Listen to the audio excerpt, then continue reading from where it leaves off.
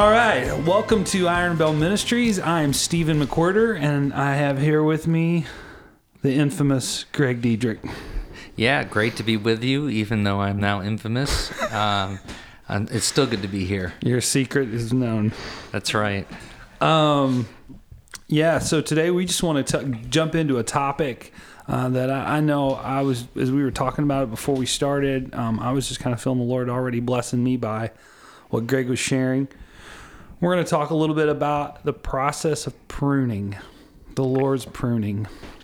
Yeah, it's, what's been interesting to me is just as a thematic, one of the things the Lord's been teaching me the last couple years, and it really came out of a scripture that my daughter Jessica brought to me, and when she did, it became one of the scriptures that was seared into my brain.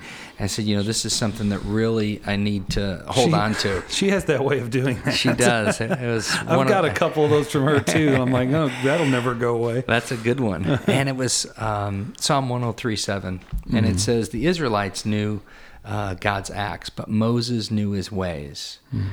And the implications of that really started to sink in, and I started to just say to the Lord, I don't just want to observe your acts and then try to interpret them through circumstances. I want to know your ways. I want to know how you operate, how your kingdom comes, and what it is you want to do. And so the Lord's faithful to a prayer like that. He begins revealing those things as we seek them. And what I've realized is in this last 6 months or so, we talked about, if people have been following the podcast, which I like to listen to them too because I get blessed by them. There's a lot of great stuff that's going on that I never listen to them. I hear They're about terrible. on the podcast, and I'm saying, wow, that really is powerful. And even if I've heard some of the stories, to hear them kind of in that context. So hopefully you're being blessed by them. But one of the things that has been happening in the ministry is that we've had this time of transition, and we've talked about that. And how do you handle transition? Well, the Lord's just really showing me that transition time has been unto a season of growth, and that there is fruit that is coming from that. And it's really kind of a season of harvest. It's the crop is coming in, and we're seeing growth. And one of my friends described it as the blessings of favor, where the Lord, manifests blessings from his favor of things that he wants to accomplish. And you see the fruit of that. You feel what we sometimes call anointing to accomplish a task that the Lord has for us. And so as we enter into that season, what I realized, though, was that, it's obvious when you're in the pit, as we said, pit, Potiphar's house, or prison, that there's pressure, that there's, oppression, that you're feeling, pain, and that there's some hurt there. But when you move into this season of blessing and favor, sometimes you feel pressure or pain or some, sense of melancholy, feeling, or difficulty even. And so I've just been asking the Lord, what is that about? What is it, even as I see that fruit and growth coming, what is it that you really are doing? Because I want to pay attention to that. And just real quick, that the Joseph journey that you just kind of quickly said, the referenced pit, Potiphar's house or prison, just for anyone that's maybe never heard that before, that's what that is. It's just kind of Joseph's journey in the process along the way of him getting into God's plan for his life. Yeah. So as I was leaning into that, Lord, what's going on in a season of growth and fruit and harvest? What's going on that I see also some of these other things, or feel some of these other things, and his, wonderful providence and his goodness. I was overhearing a sermon that Shelley was listening to on YouTube, and it was speaking exactly to this issue, and it really helped me navigate that this season for me and for the ministry. And it started to unfold the ways that we can walk this season out. What are the ways of God? And kind of the gist of it was, when you birth something that the Lord gives you, when there's an expression of God, we're all created, Ephesians 2:10, for good works which God prepared for us in advance to do. And as we really express what God's birthed in us and put in us to do, our purpose, the reality is we're not going to get every expression of that right. we are going to have kind of like Abraham, maybe the purposes of God that he wanted to bless Abraham, make him a nation, but maybe our plans might not always be right. So out comes Ishmael, and so the Lord understands that. And so God is a vine dresser who partners with us, and he helps us navigate through that. And the scripture that the Lord took me to was John 15, 1 and 2, and it says, you'll be familiar with this. It says, I am the true vine, and my Father is the gardener. He cuts off every branch in me that bears no fruit. No. Let's let your phone ring. Go ahead. So John 15:2 says that he cuts off, just continuing, every branch in me that bears no fruit, while every branch that does not bear fruit, he prunes so that it will be even more fruitful. So some of these expressions that we're birthing, here in the ministry that you may be birthing in your life, God's going to cut them off. Yeah. We've tried a couple things here. A couple different times we felt like, okay, the Lord wanted us to get into a greater community, a bigger group of people who would gather around regularly for purposes that were, related to the ministry, but not directly related to kind of what we do here at the Iron Bell. Yeah. And what we found is that we couldn't get traction. Yeah, it was almost like a small group kind of thing. Yeah. And 2 or 3 different times with 2 or 3 different leaders in 2 or 3 different ways. So it wasn't like, well, we tried one time and we put it aside. We felt like, okay, Lord, this seems like what you're building, but we couldn't get any traction. And what I felt the Lord say was, Greg, that's okay. You didn't get it right. Don't get discouraged. It wasn't one of the expressions that I wanted you to birth here, because I knew that would consume a lot of time and energy and would actually get in the way of some other things that I want you to do.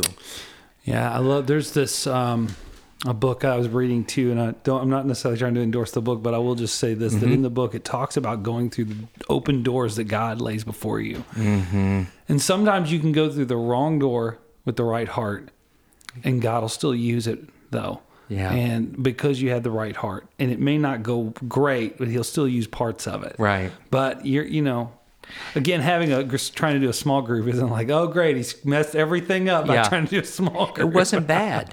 No. Sometimes the enemy of the best is the good. Yeah. And God, when he partners with us, he doesn't always give us exactly every step we're going to take. Mm-hmm. And so therefore, he gives us some freedom. And as we explore with him and as we partner and as we try some things are not going to be that right expression. And God will cut those off. Mm. And so in me, he was telling me, okay, Greg, you look back at those things. Don't be discouraged.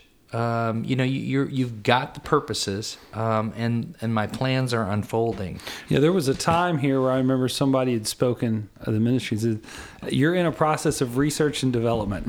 Mm-hmm. The thing about research and development is you're going to do some things wrong. Right. And that's okay, because it's a process. Right. And I think to your point, as we enter those with the right heart, God redirects us. I have a saying I like that says, a moving car is easier to steer. So sometimes when we're on mission with God and our hearts are connected with him and we're really desiring partnership, we're gonna take the wrong turn, but he's gonna reroute us. The GPS will reroute us, and we just need to realize that it's God's goodness that's cutting off that expression or rerouting us back to the best plan.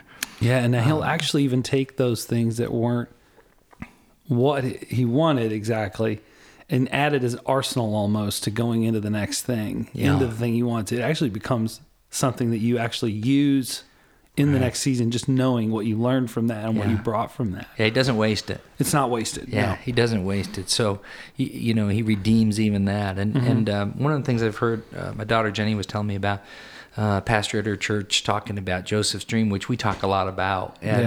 But it was a piece of it that I hadn't really explored before. And he said that, if Joseph had gotten hung up on his original dream and clung only to the fact that his brothers were going to be, bowing down to him with, with grain, and that was the outcome. That was the best and highest, expression of that dream. He would have missed out on the better than dream that God had for him, which was to be number 2 in the land, to rule with Pharaoh, to preserve a whole nation, not just a family. Yeah. And so when God does cut those things off, it's unto something. It's a better than dream that God has that he wants to birth in us. And when we can stay in that place, then it gives us the encouragement and the perspective to know, okay, I can keep going in the direction that God's continuing to bless, and those things he prunes are for the good of the other things that we're doing. So, so he was kind of sharing that with me. And then the second thing is that as we got into things that there was lots of fruit in, and things that clearly were good expressions of the ministry and what he wanted me and others to walk into, it felt like in that season of transition, there were things that were shifting, and we felt like, some things were coming into the ministry, some things were coming out, and we were trying to interpret that. And that's when he kind of took me back to John 15:2 again, and it says, he cuts off every branch that bears no fruit, which is what we were just talking about, while every branch that does bear fruit, he prunes, so that it will be even more fruitful. Yeah. And, we've probably all heard that before, but when you think about the reality of that process applied to our life, it really takes on new meaning. So if you think about what pruning is, and you've seen the process, it can be painful. When you look at, if you know anything about vineyards, or you know anything about even landscaping or gardening and farming, when you go in and prune something, you're cutting back. You know me, man. That's my thing. That's your non-thing. And Steve the gardener McWhirter. That's why we're going to have you handle the garden this year, so you get some of these lessons. Who's got 2 black thumbs and loves to garden? This guy. So God is a farmer, and he goes in and he prunes things. So as you look at things that are fruitful, even sometimes we immediately say, okay, if something's fruitful and then something comes against it, or something happens, or there's a shaking, we immediately blame the enemy and say the enemy is trying to come against this and take it out. Sometimes it just might be the Lord coming in to say, you know what, this is a good expression. This is fruitful, but it's not yet the fullness of the fruit I want it to have, so I'm going to come in and prune it. And what feels like maybe pain might just be there to do something like make us more dependent on him. Because as we become more dependent on him, we're going to look for him for solutions, and he's going to be able to give us greater resources or greater leading for the next chapter, for the next harvest. It may mean that, some people that were helping us in certain areas, all of a sudden they're gone. That happens a lot in ministry. I talk to a lot of pastors or leaders in ministries and churches, and all of a sudden it's like, hey, we were doing this thing, it was going really well, and then all of a sudden this person was gone. And it's like, maybe that's the Lord. Maybe that's not the enemy. I know early on in our ministry, there was a time when we were just getting birthed, and a couple of key people who had helped us birth it really ended up leaving not only the ministry, but they felt called to different cities, and so we didn't have really access to them. You know who you are. We'll deal with you later. And at first, the natural reaction was, oh man, the enemy came in and thwarted it, and I'm sure the enemy had that intention. But really what we came to understand in retrospect as we look back is, what God was doing, he was asking Shelley and I to step up to play a more central role in the ministry. So it was that pruning that took some things away that made us feel bad, but they actually were for good, so that we could come in and be more fruitful and move to the next level. Yeah, that trimming is uncomfortable, but it causes the branch to grow, to flourish even more. Yes. But at first, it wouldn't be what the plant, it wouldn't be what we would choose. Right. It's this thing of, if you said, hey, we're going to cut this off and cut that off. No. We keep those things and we keep growing, but it doesn't work like that, because some of us even now, listen to this, feel the weight of dead limbs that we're trying to hang on to and still grow, but we can't. Right. And that's a burden that we feel this weight. We can't make sense of it. We think we just need to make this thing go. Yeah. And we're holding on to it beyond the time we should. We actually need to let some things go. Yeah. That's good. So, what can come out of that pruning then is just new dependency on God, because God's always wanting us to be in a posture of dependency. So right now we're in a place where God's blessing us. We're fruitful. We're getting ready to launch a couple books. We have music that's going out. We're developing a website with an app attached to it. Me. That's really exciting. It is. It's good. It's fruitful. But at the same time, what's happening is we're finding out, man, we don't have enough people resources. We don't have enough provision. And it's causing us to lean in and say, okay, Lord, where do you want us to prune? What are you pruning? What are you cutting off because it's not the best expression? And then how do you want us to be dependent on you for these things? This is a theme. You're right. Even the other day, somebody said, talking about an arrow and what you're aiming for. And, sometimes we're aiming at too many things and we're missing the mark because we need to focus in on the things that we're called to do, the one or two things instead of the 50 things. Right. So it feels like it's being stripped away when really it's the kindness of the Lord to say, boy, I want you focused on the best. Let's concentrate on this stuff that's the great. Right. Yeah. So, the Lord cuts off some of those things that are good to make room for the best. He comes in and prunes the things that are fruitful so that they can be even more fruitful, the Scripture says. Yeah. And I think that pruning then can be confusing. Sometimes it's confusing because you're going to feel the effects of pruning before you see the results. Yeah. When I look out at landscaping that's just been pruned, it looks like it's been hacked back and it's smaller, right? You don't see the effect of the reason the pruning is good for months later, or maybe even the next season. My wife has these plants in the front of the house just recently. She said, I want you to take the weed eater and I want you to just mow these things down. Yeah. Because they were a mess. And I was like, how could that help? I mean, this is really how bad. It's going to be bad. This is really how bad at gardening I am. I'm like, this is a terrible idea, but okay. They look amazing now. She knew better. Yeah. So she knew the ways. Yeah. See, she understood the ways of how landscaping works. And it's the same principle of, as we start to understand the ways of the kingdom and how God works, we can interpret them. Because as I was saying, if you don't understand that process, it can be confusing. You can misinterpret it. Yeah. You see this, you feel some pain, it looks confusing, and you might misinterpret it. Yeah. You might say, wait a minute, this is bad, or it's the enemy, or the Lord's, closed this door, when really what he's doing is repositioning it and putting it in a place where there's a greater unto. He's got more fruit. He has more things for us.